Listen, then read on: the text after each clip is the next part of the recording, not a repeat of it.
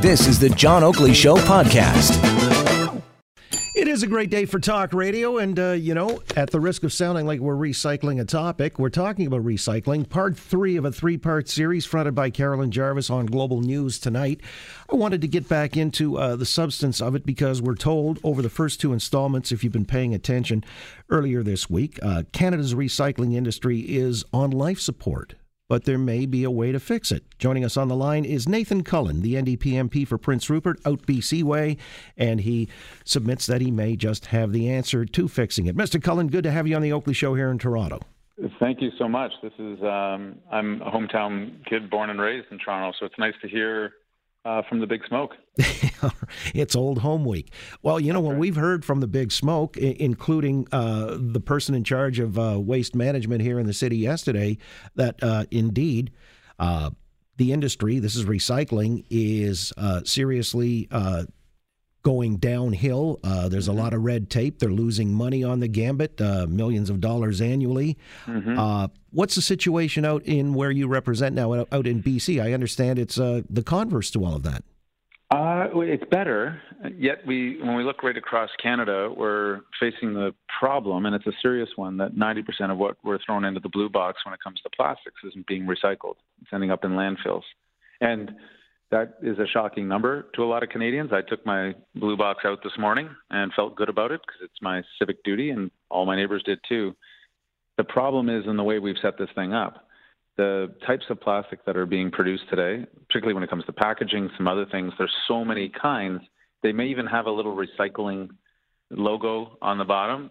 And so technically they might be recyclable, but in practical reality, they're not. And so what we've suggested in this bill I introduced in Parliament, which was sponsored by a citizen in British Columbia, was to say all packaging, in Canada must be recyclable within a few years' time. That enough of this complicated, sorted mess that municipalities, cities cannot figure out, costing us millions, and a whole bunch of it's ending up in the landfill anyways, which is frustrating to us all, whether your primary concern is your municipal tax bill or the environment itself. Well, I'm led to believe as well, though, contamination is an issue. So if people are dutifully putting things in the blue bin, they're doing so erroneously or to the detriment of recycling. Sure, and that's part of it. Part of your education program in a city of any kind is to say, look, if you're putting the yogurt container in, but it's all got a ton of yogurt in it, you might as well just chuck it in the landfill because the system can handle a lot of contaminated plastics and recycle them efficiently. So there's that end that people got to know. There's one step left. Give it a little rinse, and you're good to go. On the part that citizens can't affect, which is the way that the stuff is manufactured in the first place, we want to change the upstream. We're also looking at the downstream. We want somewhere for this plastic to be able to go when it is recycled, because right now there's not enough places that are taking it to make into new products, and we have a couple of ideas about how to fix that too. So we've had recycling for quite a few years. I remember the early 80s, I think we had a big garbage strike in Toronto, and we filled up tennis courts all over the city with our waste. And I think that was the beginning of the recycling program, where we realized we produce a lot of garbage and it's a problem. So what do you want to do about it? It was a good idea. It was a good start, but we haven't tweaked it enough. We haven't fixed it enough and kept it up to date. And it's not operating well. And I worry that it would end up shutting down entirely. Yeah, what you're talking about, too, though, in part is changing manufacturing. That's right. And content. Well, tell me then, why is it that in BC, if I understand correctly, their recycling rate at 69% is the highest in the country? They're actually accepting more items in blue bins, while we in Toronto are accepting fewer, like only higher grade aluminum. The other stuff like pie plates and cat food containers, they're now considered verboten. Well, how come BC's getting it to a higher threshold? Well, one of the reasons is that British Columbia has laws that are very similar in some part to the way Europe does things. So that when the consumer, it's called extended producer responsibility. That means when a producer makes somebody manufactures something, they're responsible to the thing is either disposed of or recycled and pay for it. So the entire blue box system in British Columbia is paid for by the Consumer Products Association. So the people who are making the stuff that's ending up in our homes on the store shelves and ending up in the blue bins are also the people paying for it. That gives them a huge incentive to have a much more efficient system, because if things are being sent to the landfill, it gets more expensive for them. We've put incentives into the program to say we want to maximize how much of this stuff gets reused in some kind of way. That puts the producers, the manufacturers, on the same side of those of us trying not to fill up landfills. We know in the city of Toronto, similar to Montreal and Vancouver, the cost on your tax bill for landfilling is enormous. We're in the hundreds of millions of dollars per year across the country because, as you know, making a landfill is very expensive. Filling it up and then having to shut it down, also incredibly expensive. And the stuff lasts for, thousands of years. You're responsible for it. If it ever leaks, contaminates local water, now you got other costs on your hands. So we're trying to make an appeal to say we've got to change the way that we manufacture products in this country, make it smarter, and we can do it. Clearly, it's not a intellectual or manufacturing problem. It's just having our laws strong enough and our incentives good enough so that producers get it, consumers do their job when they buy something, recycle it, and then we actually have somewhere for it to go, and it gets reused and reused again and again. Again, with Nathan Cullen, NDP MP for Prince Rupert, on this issue of recycling.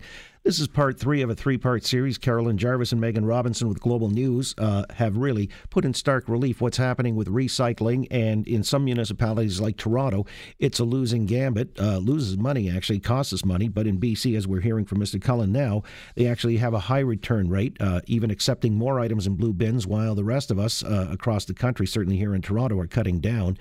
But I'm curious what you just said, because if you make a product, you sell a product, you import a product that's collected in a blue bin, you have to pay for its recycling.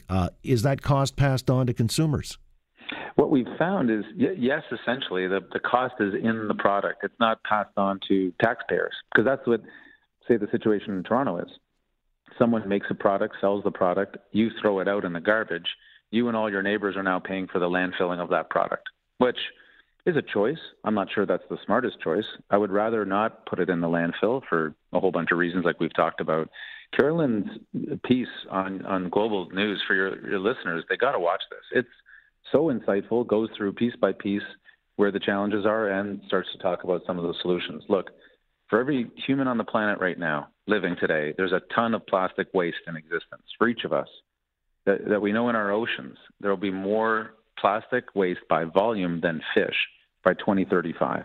And it's getting into our food. It's getting back to us. So unless we want to be feeding our kids microplastics all the time, I think it's on us to do something smarter and better. Plastics are a great promise. They're quite an amazing product. Yet we're not handling them properly right now because they last so long. They're, in many cases, very toxic. And you got to handle them with some care. And I think this whole notion of garbage, we got to rethink the term. we treat things like they're throwaway and that we put them in the bin and they go away. Well, they kind of don't. These things all cycle back through over, give it enough time.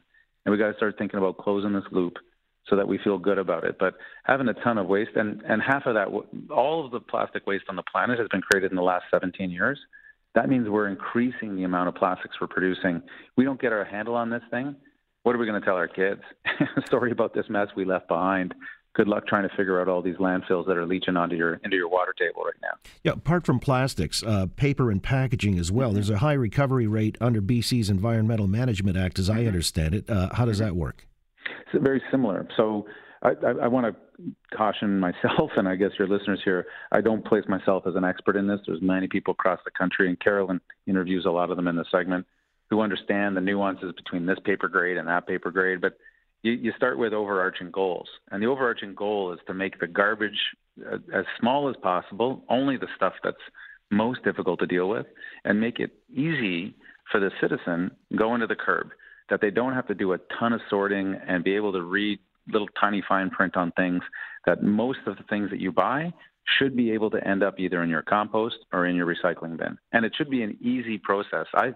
I'm in politics. I think if you make things really difficult and onerous for people, you're almost guaranteeing that the participation and the success is going to be lower too. So that's what BC's been focused on. And if any of your listeners have ever spent any time in some of the almost all the European countries, right away you see it. Things are handled differently. They're handled better. And once countries go in that direction, what we've learned around the world is countries never go back.